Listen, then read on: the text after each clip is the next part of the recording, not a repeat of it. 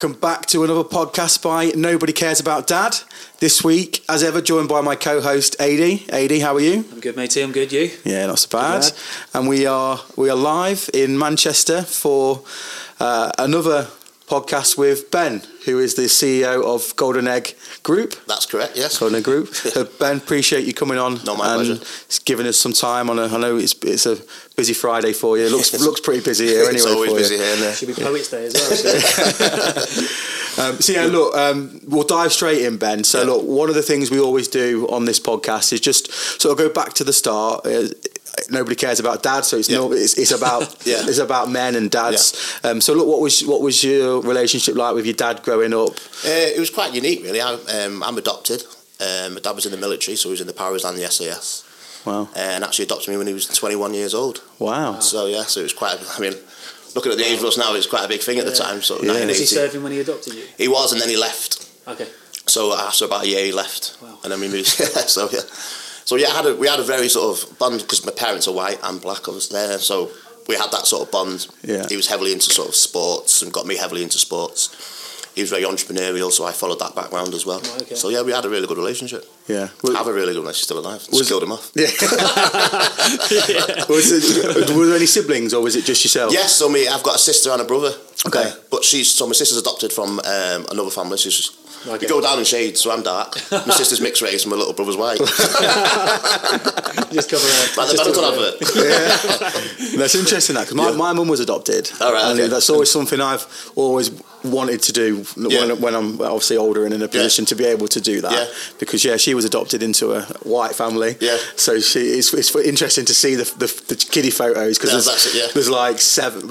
My mum's darker than me, and there's 7 brothers and sisters, so you got the 7 white kids and my mum. My mum used to say when she used to walk down the road, and I was a toddler, my sister was a toddler and my brother was white, and they used to look and then sort of bend the neck to try and see what colour the one in the pram was going to be. So. No, lucky dip. Yeah, that's it. Yeah, no, but you maintain a strong relationship throughout. Yeah, really good. Yeah.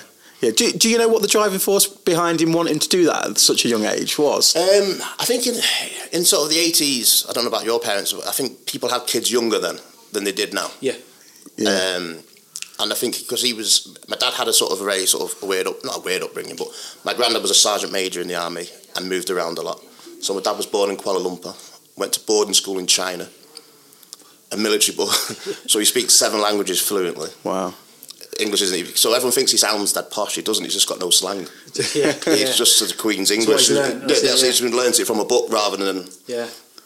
Wow. And so I think it was just the need for family, because he felt almost alone, sort of thing, being sort of obviously in a boarding school and his parents flying around here and everywhere. And he was one of 3, but because it was a military school, he passed exams and the other 2 didn't. So they moved around and he was stuck in a boarding school in China, which. Wow. The education system is very different. Yeah, I can imagine. I've seen the way they treat the kids in like the gymnast schools and stuff like that. They just beat them until they can do the splits. That was it. There's no. It's character building. That's military. Yeah, because your military background as well. Oh, which force? Yeah. So I was in the Air Force. Oh, excellent. Obviously, there's so much banter between the different forces. Yeah. And when you go out and you go on tour, you're just one. Yeah, that's it. But you maintain that. But discipline side of it, I'm trying not to. So I've got a little boy, 4 years old, but I'm trying not to bring that regimented discipline life as hard. Yeah, I had it, and I laughed about it because I always remember at school I used to get teased because I used to have creases down the middle of my school trousers. And I used to wear first day at high school, a little black kid had a briefcase and a tie clip. A little soldier walking in, but so it does. Even though you don't, but I always, even now I've got a stepdaughter, make sure you make your bed. The little things like that every morning, just so. Well, my 4-year-old, I showed the video, didn't I? I was upstairs getting ready. I went to my room, and he calls me Pappy. Yeah. And he shouted, "Pappy, Pappy, come here." I was like, "Oh, what's he done now?" Yeah. I walked into his room, and he had folded his bed sheet back. That I always, 4 years old, and he's like, "I've done my bed," and I was just like. Wow. Yeah. Good lad. 20 press-ups now. So growing up, family-wise, did you always want to have did you always know you were going to be a dad? I think I did, yes. It's something I've craved. I've waited obviously 40 years, but yeah. So no, I've always wanted to. Yeah. What is there just not finding the right person? Is that just not finding the right person. I just don't know. I've always been very driven, and I wanted to be prepared, ready for it, and been able to give them everything. Yeah, sensible. Sensible. Yeah. So you've got a stepdaughter. Yes. How was that when that all became your new norm? Yeah, no, it was really good, to be honest with you. She's a lovely girl. Yeah. And we're really close. So I taught her to ride a bike and stuff. So, and I know me and her mum not necessarily argue, but you see yourself you see your dad in yourself, don't you? The sayings you say, oh God, I sound like my dad like that. Or teaching her she's falling off, get up, you know. She's like trying to give her a huddle, get up, get up. So you see, so you can see yourself. Even though everyone, because my dad always say, "Oh, I'm not going to turn into my dad," and then you're the same person, and then I can hear myself say, "Yeah, massive cliche, isn't it? You always say, I'm not going to do that, or I'm going to make sure I'm not going to be that hard on my kids." Yeah. But then you slip back to certain things. I do, even now. I always remember, there's nothing you've done I haven't already done, and I always think, I'll take that back. And I feel myself saying it now, you know, when the little kids are trying to hide stuff. And, you know the tricks. You do know the tricks. You get them. Outsmart them. Yeah, but so moving into that relationship though, Ben, was that a concern that there was a kid, or because obviously that you're going into instant family, right? So to be honest with you, I think it's because of my upbringing, being adopted, and everyone's from different colours and shapes and sizes. It's the norm to me. Yeah, it's not who's major; it's who's bringing you up and loving you, and being. So that's how I see it. And did you take to it quite easily? I think so. Yeah, it's because it's something I've always wanted. I feel like I've got that sort of personality. And I think it's running the business. I feel like your dad's to hundreds of people anyway, so it's another step to it. So almost. Yeah, I was in the same position. Sort of. Yeah. When I met my ex, she had a 6-week-old baby. Right. Okay. So very new. Yeah. And I had just left the military, so I still had the military mentality. Yeah. But then all of a sudden, you're thrown into fatherhood. Yeah, and it was like an actual real life little thing. Yeah. And then 5 years on, so I pretty much raised her. Yeah. But to your point, it's not who made you; it's who's raised you. Yeah, that's it. Yeah. So, we're very close still. We're not together anymore. But I've got a similar situation with my ex, and I got with her when he was 6 months old. Oh, okay. And he still rings me up or FaceTimes, and you still see little mannerisms and stuff like that. So it's nice though, isn't it? It's nice. Yeah. And like I say, I try and maintain still a close enough relationship. Yeah. Because we've got the little boy together, so they're brother and sister. So you can't. Yeah, you can't split. Yeah. And you can't treat them any different, and I don't.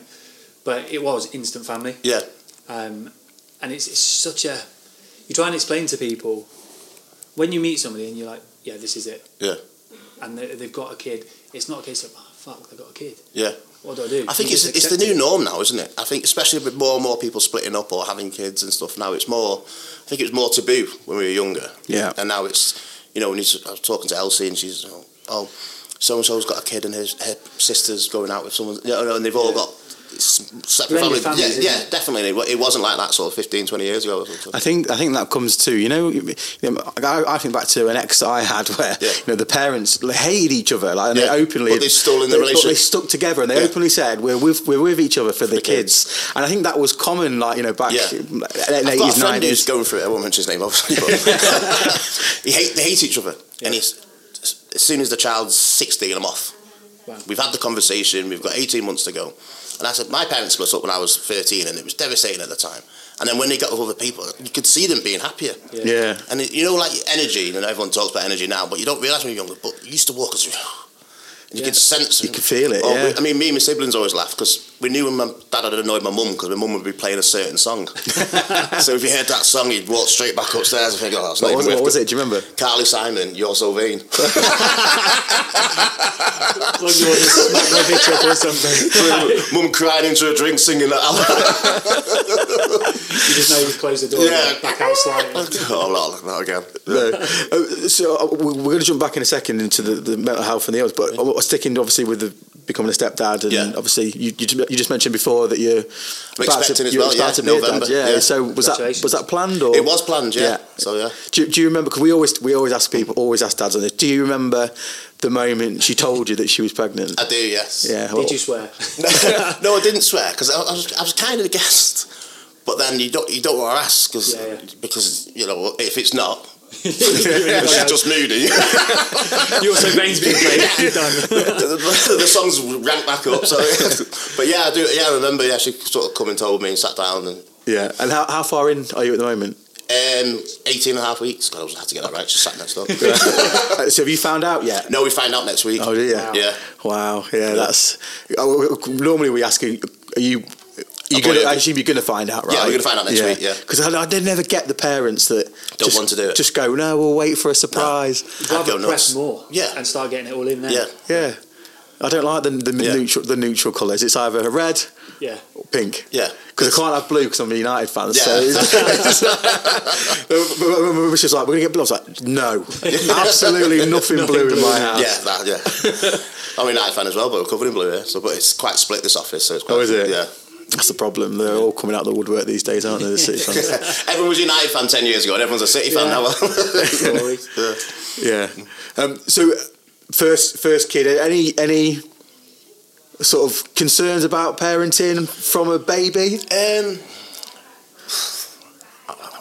not a patient person, but I'm all right with kids. Yeah.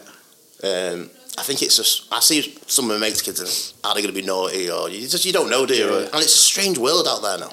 Yeah. It's a completely different world, isn't it? Yeah. And it's also hard, we talk about this a lot, but it's hard to look at other people's kids because every kid is so different. Yeah. Like they are, we talk about, people putting pressure on your parents or your in-laws saying, oh no, you should do this or you should do that. And it's like... I think another thing I have noticed, especially because I've got a stepdaughter, is parents are so blinded by the children. And because I came into something and I can see things that she does and her mum didn't see it. Yeah. And just like even the little looks she gives her mum, and it's just...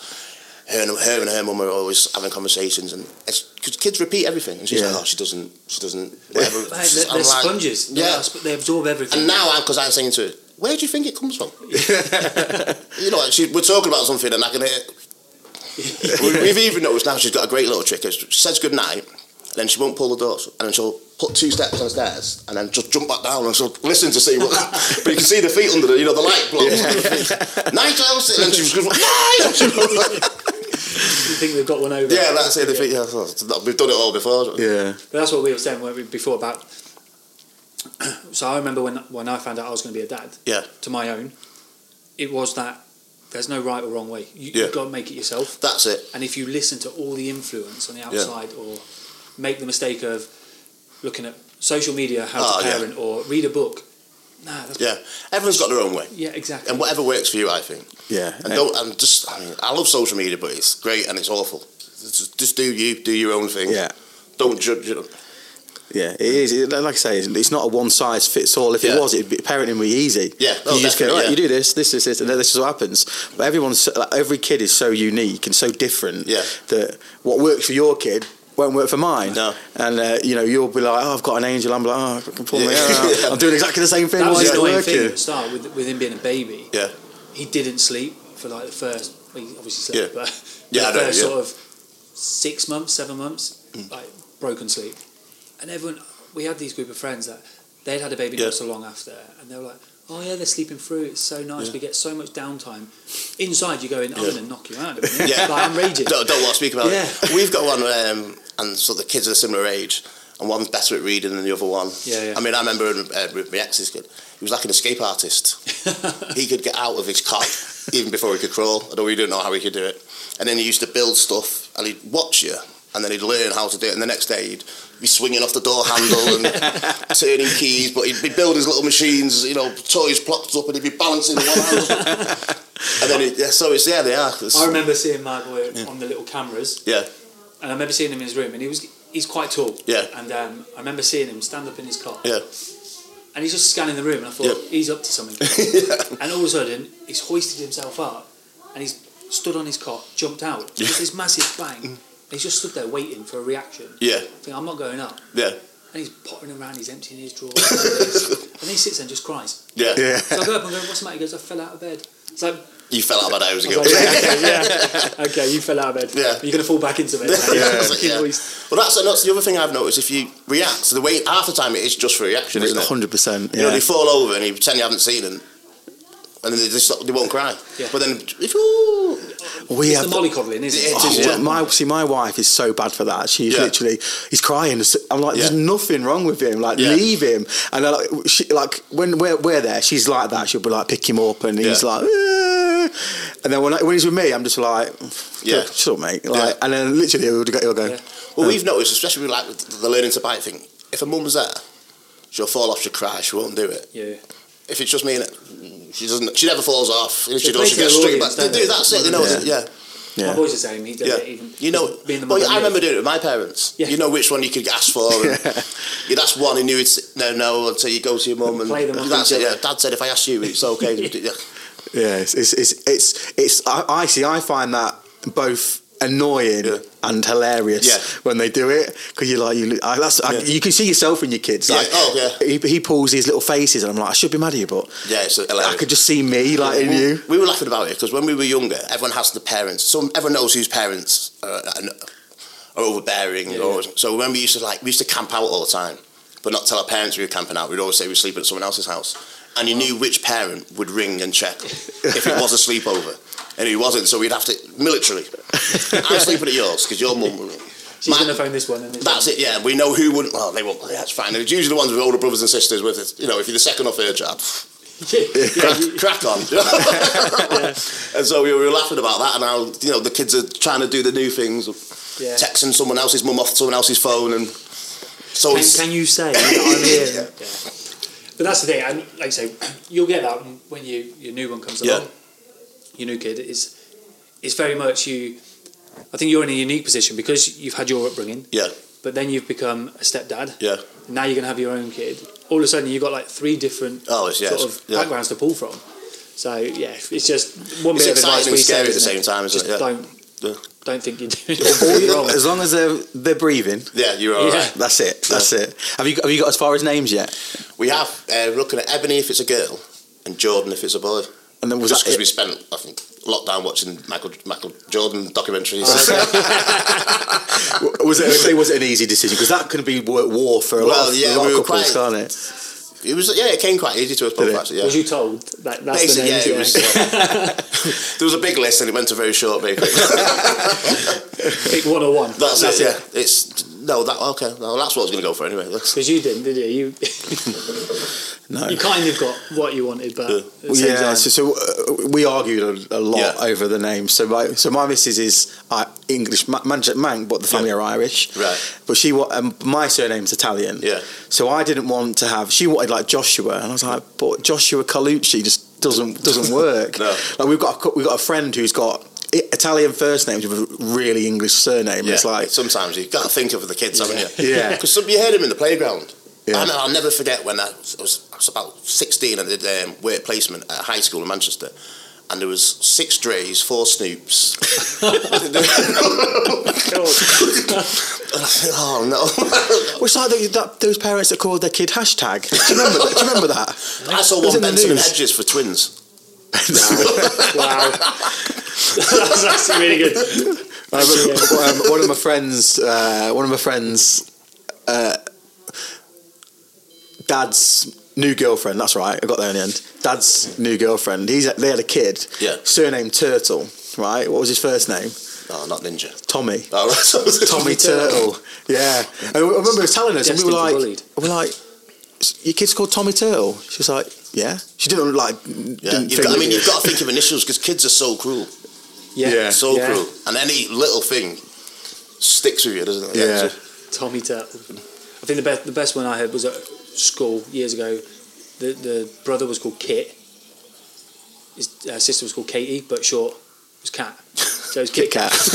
But we loved that, and that worked. Yeah. But you're right, Tommy Turtle. That's just bullying. Tommy Turtle and hashtag. So you get to 16, that's going on Depol, isn't it? Yeah, my name's Dave. Or just change his Ninja. It sounds better. Yeah. My friend's little brother's called Axel because his dad was a big Eddie Murphy fan. Right. Axel Foley. Yeah. So Ben, moving back to, because you I know, because I've been connected with you on Facebook for quite some time, but like what you had a bit of an illness a while back. I've got sickle cell. Right. Okay. So it's ongoing. Okay. So when did that sort of first? I was born with it, okay. and then it sort of progressed and it got sort of gradually worse as I got older, sort of thing. So, I mean, I spend about 3 or 4 months a year in hospital. Oh, really? Yeah. So I have my blood transfused every 6 to 8 weeks. Even now, still? Still now, yeah. And I'm on about 20 tablets a day, which is great. And you rattle when you walk. Yeah. So for the people that listen that don't know what that is, and even myself, it's sickle cell anemia. It's your blood's sickle shaped. Right, so every time your heart beats, your whole body clots. So it causes pain every single time your heart beats. Right, wow. And then if you get any infection, because your body doesn't produce enough white blood cells, like the flu, wiped me out. I did actually catch COVID, and that hospitalised me. Wow. Yeah. So it's any sort of infection, anything like that. Right. Okay. And so how do you deal with that growing up? Because obviously that must affect you. Yeah. It did affect me greatly, and for a while, I mean, because of the area we live in, a lot of the hospitals didn't really understand it or know what it was. And so I was getting moved around a lot and just, treated. But then it does get you down a little bit. Because you're in pain constantly with it. Mate. Wow. Yeah. Balancing that plus everything else. Yeah. So with that illness, obviously mental health, we spoke about this the other week, they had like the Mental Health Awareness Week. Yeah. What amazed me is it's a week to raise awareness. And you think it doesn't stop. No, it doesn't. Yeah, like, it's ongoing. People have been going through it for years and years. Like, how did you cope with, obviously, with that illness as you're growing up? Like, sort of like life. Yeah. You kind of make it normal for yourself, but it's not. I got to a breaking point a number of times. Because one, you're in pain all the time. The worst thing is, it's an illness, but you don't look ill. Right. Okay. Yeah. So every time your heart beats, you're in unbelievable pain, but you don't look like you are. Right, so I'm physically fit, I can do everything like that, but I'm in pain with it. Yeah. And so even though I get morphine on prescription and I'm on a drip half my life, I don't look like I should be as ill as I am. So people don't treat you like you are. Yeah. And so I'm having a bad day today, I'm in absolute agony. There's nothing wrong with it, you look fine. Yeah. So, yeah. Yeah, and it's like that with things like depression, isn't it? Oh, definitely. Depression is, if your arm is falling off, people will be hugging you. Yeah. But, if your brain's switched off, no one cares. And that's what we found, especially in men. So we don't discredit women and mums and all that. Like, women are allowed to cry. Women are allowed to cry. Women are allowed to get upset. Men aren't. It's this stigma, which we talk about, don't we? This sort of mentality of men is, no, we're men. That's it. We don't have feelings. But actually, because we're put in this society where you can't be upset, you can't have mental health issues, you can't do this, you can't do that. It builds up. Yeah. And all that happens is it just pops out. Anyone who's never had depression will never understand it. No. And I've got friends who've suffered with it as I have, and then we've discussed it with friends who haven't, and they don't get it. And they can't. I remember one night we were having one of our friends had been really down, and we were all trying to rally up there, and another friend was like, what's up with him? He's got this in his life, he's got that in his life. Well, what's he got to be upset about? It doesn't really work like that. And that's the thing. So when me and the ex, when we split, just before then, that was my lowest. I remember driving, getting in my car, thinking, put my little boy to bed, read him a story. I was just like, I'm not right. Yeah. So I jumped in my car, went for a drive. Yeah. Was chucking down, I pulled over. 2 hours later, I came round. Yeah. And I was sat on a bench, like soaked. Yeah. There was police there, family were there, and I was thinking, oh, what's going on? Yeah. And I just switched off. That's it. And people were saying, I remember a couple of lads talking about it, and they were like, well, you've got a good job, you've got a house, you've got kids, like, what's wrong with you? You ain't depressed, or you ain't like no mental health issue, and you think, well, actually, that just adds to it because, like you say, because you can't see it. Well, I can't talk to you now, can I? Because you're telling me I don't get it, and it's because you can't see it. People just dismiss you, like you say, you're in pain, but people go, well, you're smiling. Yeah. So dust yourself off. That's it. Yeah, come and crack on. That's it. Yeah, it could be worse. For that person, it couldn't be. Exactly. Yeah. Exactly. And this is why we started this. Originally, it was about dads. Yeah. And what they feel and go through for being a parent for the first time or 20th time. Yeah. And it was that stigma again of, well, you're a dad. Like, you're fine. Like, you don't need to worry about this. But actually, in reality, everyone we spoke to, everyone has the same feeling. And everyone's going through something, aren't they? And scared. And it's that added pressure, isn't it? Yeah, of course it is, yeah. Just hold that second.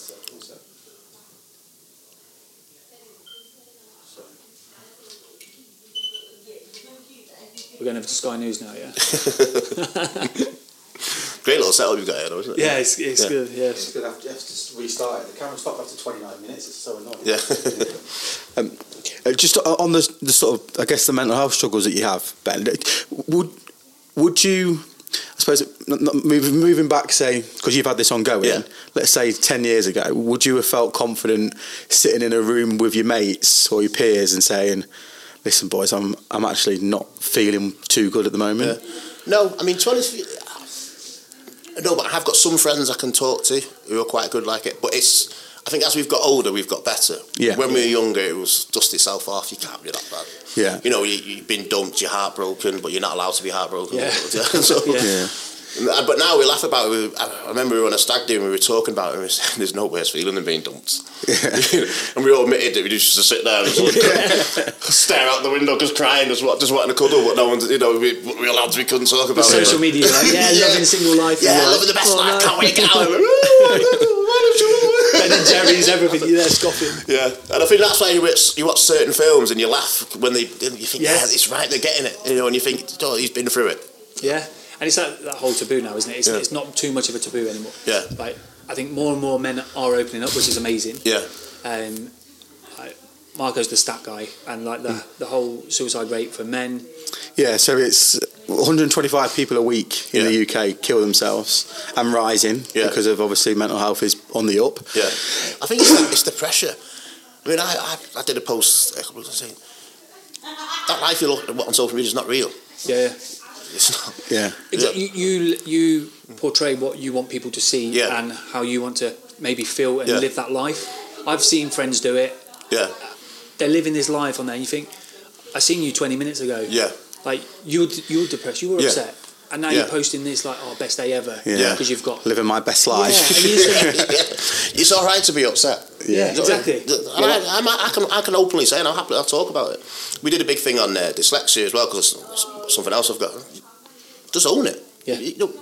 If you're never getting upset, well, one day you're going to crash. Of course. Well, we talk about this a lot as a dad. You know, as a dad, you have to put your game face on for your kids. Yeah. And there's only so much you can sort of just put it to the side before it comes a point where it's just going to boil over and you're going to explode and you're going to have, like where you were when you had you sort of breakdown, and that's by just bottling it up and going, everything's fine, cool, happy days, everything's great.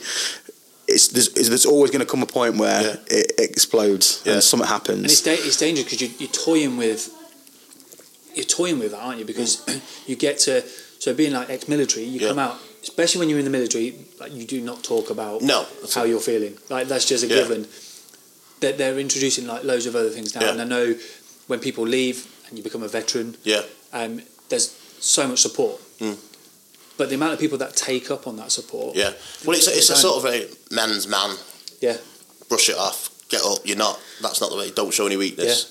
Yeah. And that's it. As soon as you do... that's it. You're broken. They feel less of me now. Well, you only have to look at the suicide rate from Love Island. Oh, you know, how many of them have gone on to kill themselves? And on the surface, if you look at their Instagram... Yeah. It is the, Well, I think it's... But they're only going to be famous for, 8 months? Yeah, and then there's only a very small amount of them. Yeah, I can't remember most. Because, like you say, it's that limelight. They smash it out, and obviously it's that mental health, isn't it? They're smashing out all these appearances, this advert, this product, everything. And then when it all gets taken away, then you look at Ricky Hatton. Ricky Hatton talks openly about walking out into the crowd and that buzz of the arena, and then when that's gone. I watched the comedian, and he was saying, "There's nothing worse than being famous and skint." Yeah. Who said that? Jim Jeffries. Oh, was it? Yeah, and he was like, because he made a load of money and he lost a load of money, but he was still famous. Yeah. So when he was going in the pound shop, everyone was, "Hey, what are you doing in here?" He's like, "I can't afford anything." But so that's the Love Island thing, because they come off that and they quit the jobs and going to be famous and now they've got to go back to the job. Yeah. It's come down. How can people do that? Because it's such a high. Yeah. And with every high, there has to be some sort of reality check come down. Yeah. And it's how people deal with that. So when you went through yours, the whole mental health stuff, what support? I think I'm still going through it every day. I don't think you ever get over it. You just deal with it better. More support nowadays. Yeah, you just deal with it better. Family, or and I think I'm myself. I think I sometimes wake up and think I don't want to get out of bed today, and then it's sort of just you have sort of certain things and ways in your head that you sort of motivate yourself and. I like sort of trying to motivate others, and even though if I'm feeling down, if I can give someone else a kick, and I get it back. Well, I was going to ask you about that because I see a lot of your posts on LinkedIn and Facebook, and it's all about motivation and stuff. And I was wondering, is part of that motivating yourself? Part of it is for me, and I do actually think about what I'm posting, because it's actually for me. And I think if I can get me doing it, then if I help, and I've had messages saying, do you know what, you're helping me. But I've seen what you've gone through, and you're getting up every morning, and you're. For yourself, that's like. So I'm reading a book at the minute called The Science of Self-Talk. Right. Honestly, it's this brilliant book, and it's about that. So you in your head, you will always hear, oh, you know, you've done something wrong. You're like, oh, for fuck's sake, why did I do that? Or why? And so that's the negative force in your head. But then there's also the positive side. Yeah. So like I talk about it on the football pitch, right? So when you play football, if you go in and you be like, I'm the best player on this pitch. You know, I'm the best player. I'm brilliant. Talk yourself up. You'll play better because the confidence in your head. Well, I always believe if you wake up and you think, do you know what, today's going to be a great day. Yeah. I've got this on, I've got that on, I'm ready, I'm going to smash it. Yeah. And you do. If you wake up and think, I can't be arsed today. Oh, the weather. A couple more minutes. Your day's going to be shit. You've got to jump out. That's it. Your day's, you've already ruined it. That's why I was always told, that, like, back in the military and leaving there, the first job that you do is make your bed, because you've done a job, you've done a task today. Yeah, that's it, you completed it. Yeah. So you're up, you're going, you're not thinking, I've got to go make my bed yet. Yeah. You're up, you're out, you're done, active. Yeah. Your mind's going. You get up, you make your bed, you're less likely to get back in it. Yeah. It's all nice and neat, you're set, you're ready. Yeah. I do it, and it's a military thing again. I iron my shirt and I get everything. My outfit is ready the night before, and it's there. So I wake up and I see my outfit ready. So I've already planned what I'm going to wear the next night. I've ironed my shirt and I don't put the creases in anymore, but it's all ready to go. I do undress shirt if I'm going out. So if I'm going out and I've got a nice white shirt on, there's always a crease down there. The amount of people you see on a night out, they're like, you're fucking ex-military, or you're in the military, because they see this crease, and you're like, well, I can't help it. But and I find that helps, because you're preparing yourself, you're ready, and then you already know that you're setting yourself up for the next day. It's good. It's a good thing to have, and it's the routine and discipline in yourself. And then if your kids see that, like say my little boy, he started to make his bed because he sees me if I get up in the morning making my bed. And some mornings he'd be like, oh, I need to go make my bed. And I just say, go on, crack on. That's the most important job. Don't leave the house until you made the bed. My wife's still telling me that. Well, I'll never forget. I'll never forget this train. I used to work in hospitality, and I remember this guy was like, "If you're having a bad day, when you walk over to the table and you feel like shit," he said, "just walk over to the table. And as you're walking over to the table, say in your head, I really like you. I really like this table. I really like it. You walk over."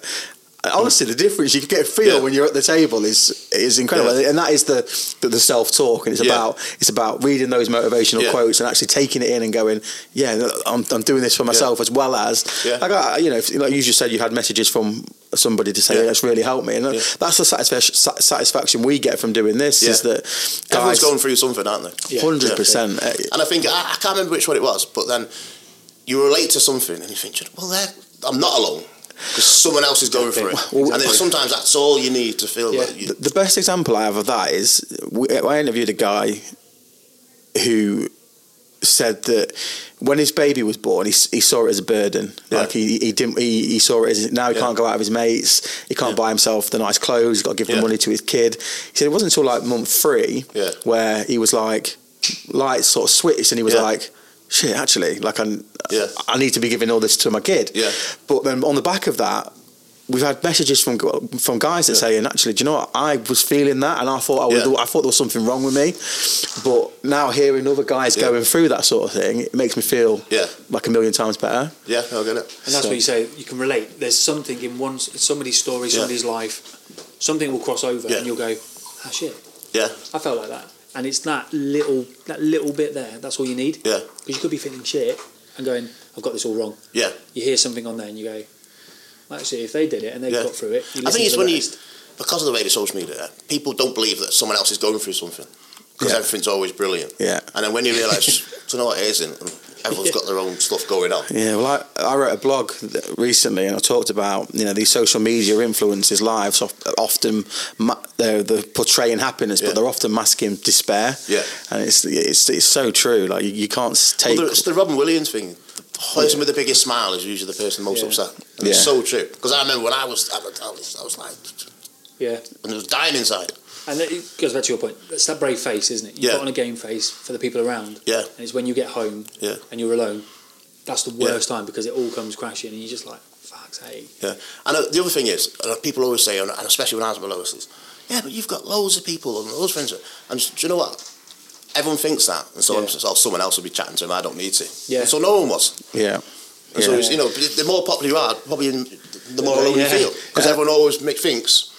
And that's the negative side of social media, in as much you'll often be taking part in somebody's life by watching what's going on, but actually you don't actually then go and reach out, because you think, oh, I know what's happening with Ben. He's he's doing this, he's doing that. But actually, you pick up the phone and start speaking to people and say, actually, mate, what are you up to? Like, I mean, there's a few of my friends, and we're always quite good at it. And actually, almost had an argument with my girlfriend about it the other day, because we were saying, she said, well, why are you texting him, asking him if he's all right? I said, well, because he's all right. You've seen him the other day. He was doing this. I said, well, that means nothing. Yeah. Sometimes if I get a text saying you're all right, if I am all right, great. And if I'm not, it's pick me up. Yeah. It was that. I think it was a chat we'd done. It was, where's the follow-up question to, like you saying, how you doing, mate? You good? Because it's such a natural thing when you see someone, how you, mate? You all good? And then you say, no, like, how are you? Like, it's that follow-up question, because that's the part. Yeah. The engagement part. Like you said, you can go, I seen him yesterday. He was fine, he was laughing. But then you message him after that and say, hey, mate, you sure things are good? Yeah. And that for somebody, that could be all they need, because they go... Well, one of my friends, his dad died a couple of years ago, and he really struggled with it. And I was sort of there for him. And then we're on a lot of sort of lads' WhatsApp groups and I noticed he's usually quite I'll comment on it. He's he's one of the big posters, and he didn't post it. So I just sent him a message around. He goes, I didn't think anyone would notice. So I'm just going through something at the moment. And he always says to me, I'll never forget that you just you'd noticed and you took the time. And if more people did that, and like I say, but some people I think are afraid to ask because they don't want to know the answer. Exactly. Or they don't know how to deal with the answer. That's it. Yeah. Oh, he's going to start putting his heart on. Yeah. It's that awkwardness you feel. You go, oh shit! Like, I've opened it up here. Yeah. What do I do? Then you feel responsible. That's it. Hang on, Google. Yeah. I know. But sometimes it's just. You don't necessarily need to speak about that. You just need to talk. Yeah, exactly. A bit of company. That's it. Yeah. Somebody to release. Well, I've had it with. So I've had some of those days like where you talked about not wanting to get out of bed. I've had that recently. But through the lockdown, I really struggled. Yeah. And I'd say to my wife, I'm really not feeling good today. Like, and then the days come into weeks, and then it's like you're starting to have really bad weeks. Yeah. And then I was talking to my friend, one of my best mates, Andy, and he was like, "Why don't you just ring me?" I'm like, but when you're feeling like that, you don't really want to ring anybody. So what we've done is, what we said is, so I said to my wife, when you see me like that, message Andy and just get him to ring me. Yeah. And then, but I know it's silly, but like when I speak to him and I feel loads better. Even I'm 40. When you make rings, you get that chuff, don't you? Yeah. Yeah. It's a nice feeling. Somebody gets in touch. It's all right. Yeah, no, it's good. And so going on lockdown, like, yes, obviously it's different for everyone. Yeah, everyone. How was it for you? At first, it was brilliant because it was sunny and everything was going great, and then it just it really got to me. But it got to a lot of my friends, and I think that's what made us talk more. And then when we started doing a weekly Zoom quiz, and then everyone was trying to work out ways of cheating, and some people, and it was funny and then it was more because some of my friends are single and they're at home and they're by themselves, and it was awful for them. And then for others, who were stuck with the missus, and some of them couldn't stand the missus, and that was even worse. And so and I remember everyone was that excited for our weekly Zoom. Yeah. The week, even though we were chatting on the WhatsApp groups and this, that, and the other, it's just seeing each other's faces, and it was just the release. Yeah. The amount of people that had socials on. Yeah, on Zoom. I mean, it was getting more. The quiz was getting ridiculous. And was that app? Was it Face Party or something like that? That app where you could get everyone on it. It's like and you could play games on it as well. Yeah. So that was one night I ended up drinking 3 bottles of wine. Yeah. That was that night on my own in the front room. Yeah, it's absolutely obliterated. Yeah. Threw up everywhere, and then obviously in my drunken state decided I would clean it up with toilet paper. So I just basically crushed toilet paper into the living room carpet. The missus was not happy. I mean, we worked a lot through it, so it was quite, that was a good release. Yeah. But then I remember you see people going home, because they were going home to nothing and they couldn't go out. Yeah. It was almost... What responsibility do you feel as an employer for the well-being of people throughout that lockdown? I think because I've been through so much, and so we actually have a counsellor. So we have a counsellor that all the staff can speak to. She sits in there, and we do yoga sessions. Nice. Yeah, so we do different yoga sessions. We've actually got a masseuse coming in later on. We'll hang around then. You'll be good as well. Yeah, you won't be disappointed.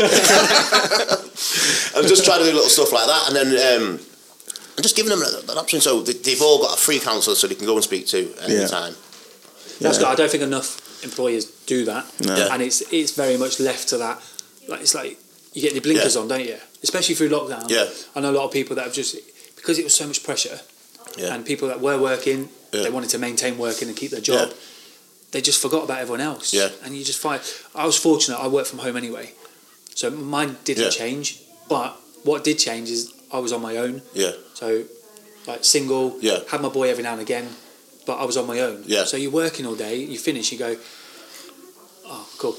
Yeah. Right, there's no one to. I've got to go home to it. Do you fancy going out? Well, we can't. Yeah. Okay. So I took to fitness. I went out for a run. We did a charity bike ride. That was our big thing. Right. Okay. So that's what kept all the lads together. So we cycled to Abersock, and so it was the training and and we did that. It nearly killed me, to be honest with you. How far is that? 170 miles. Is it? Yeah. You're doing, aren't you? Yeah, so we're doing, in the summer, we're doing a charity ride. So the charity we raise money for is Calm, which is campaigning against living miserably, and they tried to tackle suicide. And we decided to do, in August, we're going from Dover to Newquay. So it's literally down the whole bottom of the UK. Yeah. It's 350 miles. Well, we're doing it in 3 days. Wow. So it's actually not so bad the first 2 days, but the last, as you get through Dartmoor, I think it's Dartmoor, down in Devon. Yeah, the hills. And especially when you drive, you don't notice what's a hill. Yeah. That's all. I mean, we did ours over 2 days.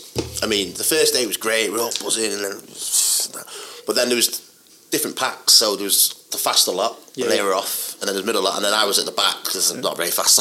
I thought I was, but clearly I'm not. And I'll never forget, because we had all the golden egg tops and stuff like that, and it was, you always try and follow someone, because they couldn't look down, and we had little sat lavs, and then we followed a guy with an orange vest on, 7 miles the wrong way, 4 of us. We ended up to eat ice cream on the beach. How do you take the wrong turn? Yeah, we're trying to keep up, and he was just going to a caravan park. But he did take us right away off the wrong way. So, but it was just the team spirit. Yeah. Imagine what that guy was thinking. Like, yeah, he was pedalling faster because he thought we were chasing him, and we were trying to chase after him. Wait, that's definitely Mark, and he wasn't. Some old guy with an orange bib on. So. Yeah, there's 8 of us doing it. Yeah. So I'm really looking forward to it. Yeah. We hopefully raise some good money for Calm and kill ourselves in the process of doing it. But like I've just started the cycling, so I've been out. I'm up to doing about 500 miles a month at the minute. Yeah. So we bought all the gear, no idea. Yeah. And then we did a test run to Chester and back. And we were all flying, we had all bought the clip-ins, and we were all flying down. We went flying down a hill by Chester. One of the mates stopped, but he'd already unclipped. They hadn't told us he'd stopped. And all bang, bang, bang. So we were sliding across, and then you had the feet in the air, with the bike in the air, still stuck in. And you give everyone in Chester a laugh, and then a bird crapped on me. Well, I couldn't get my shoes out quickly, so it was just wanted to go home. We've got a bike home, so it was Uber. That's it, I'm done. But as a whole, you feel like as a business, you went through it quite well. I think, we had our ups and downs. Yeah. I think it's more now is we didn't furlough a lot of people, really, to be honest with you. We kept going, but I've speaking, especially on the recruitment side, a lot of people don't want to work now. No. Don't want to come back to work. No. And it's, they've been off work for that long, and they really don't. And a lot of it, and it's not just, a lot of it is the mental health thing. Yeah. We've had people come, and they don't know what. It's that environment again. It's just it's a very strange what's going on. To get back socially, and all of a sudden you're surrounded by people, and you're like, because we were saying, imagine when everything opens up again, 21st or whatever, and you can go to a club, a bar. Well, this is the thing. I've got 3 friends who've got bars and restaurants, and even this week they said people didn't rush back. No. They didn't rush back. People are still, I don't know. Yeah. But it's mad because you see on the groups, like the messages that I get, can't wait for a night out, blah, blah, blah. Yeah. And then, like last week, we went for a pint. Yeah. And honestly, they were just like, sat like this on their phone, and you're like, put your phone down. I was like, chill out. And they're just like, okay, well, what should we talk about? Yeah. And it's almost like people have forgotten how to socialise and interact well, with each we've other. made a rule, me and my partner now, is 8 o'clock, phones down. Because there's loads of times, 9, 10 o'clock at night.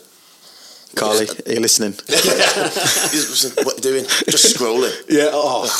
What are you doing? I say to her, she'd be watching telly. I'd be like, you're not watching that? She was like, I'm like, you're not watching it? I am, yeah. Oh, she come in and her and her daughter watching some YouTuber talking about. I said, you're just being sold to. It was an advert. No, she's having a baby as well. We're going through the same thing. Said, well, she's literally nobody cares about that. Up the top 6 times. Told where she's got it from. Put it down. Yeah, no. I feel like we're friends. She's not replying to me though. Yeah. No. Invite her out for a drink. No, it's not like that. You won't get it. We're friends virtually. So Ben, wrapping up, because I know you've got some training going on in a second. But hopes for the future. What are your hopes for the future? Business, career, business. Yes, family. We're growing sort of at an amazing rate at the moment. So we're sort of going into. We've already got a big operation in South Africa, and we're going into. Wow. We're doing a lot of work with prisons. So we've got call centres in prisons in the UK, and we're sort of launching that in other countries as well. Amazing. And getting people trained like that. Mental health is really bad, but I mean, especially because we do a lot of work with the prisons and stuff like that.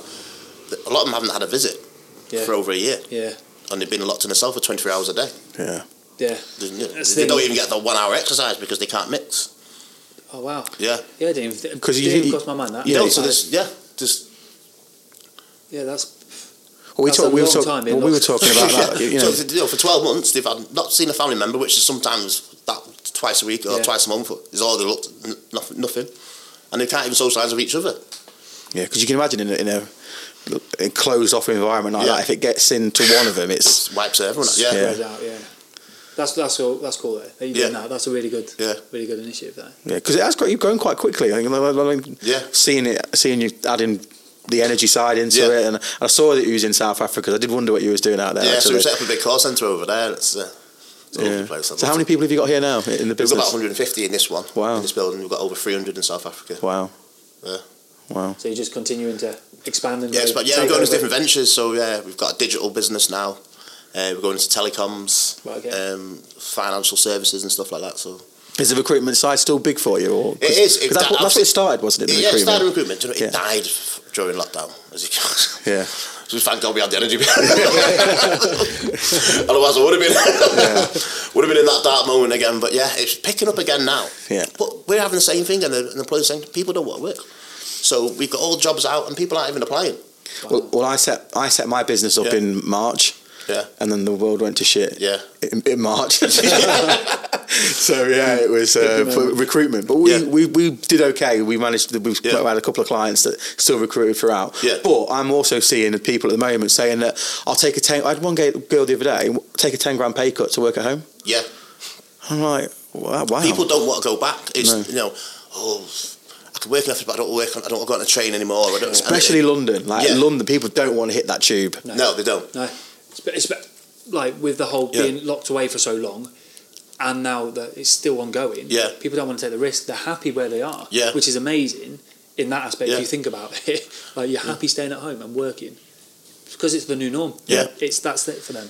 Yeah, and I had a friend who's got a large call centre, and he furloughed half week, because of the social distance, he couldn't have everyone in. So a lot of them said, "Right, you can come back now," and they're like, "No, I'm okay, thanks." Furlough doesn't have to end until September. So a lot of people are staggering 2 days in the office, 3 at home, or vice versa. That's it. But a lot of people don't want to come back. You know, they're not paying for childcare. They're just. You see a lot of companies cutting the cost with offices and all sorts of. So Brookson, who I used to work for, they've they had 3 buildings in Warrington, and then they now got 1. Yeah, so everyone work from home. Yeah, a lot of the big banks are doing it. I mean, at the start of lockdown, we had 2 major banks saying, "Right, we need 300 people to work from home." Yeah. And so it was great. I mean, we did really well at the first lockdown because we got all the farming jobs. Okay, perfect. Yeah, and but then we worked out no one in England actually wants to work. They really don't. That's why you got to South Africa. They really don't. No. And then they worked out, look, it's great, we'll be in the sunshine, we'll pick potatoes. And then, it's hard work. Yeah. Listen, Ben, really appreciate you coming my pleasure. on, Thanks talking for having me. to us. So thanks for coming on. And we'll keep up the good work, guys. Thank you. Thanks for your time. Cheers, mate. Cheers, mate. Thank you. Cheers. No problem. Spot on.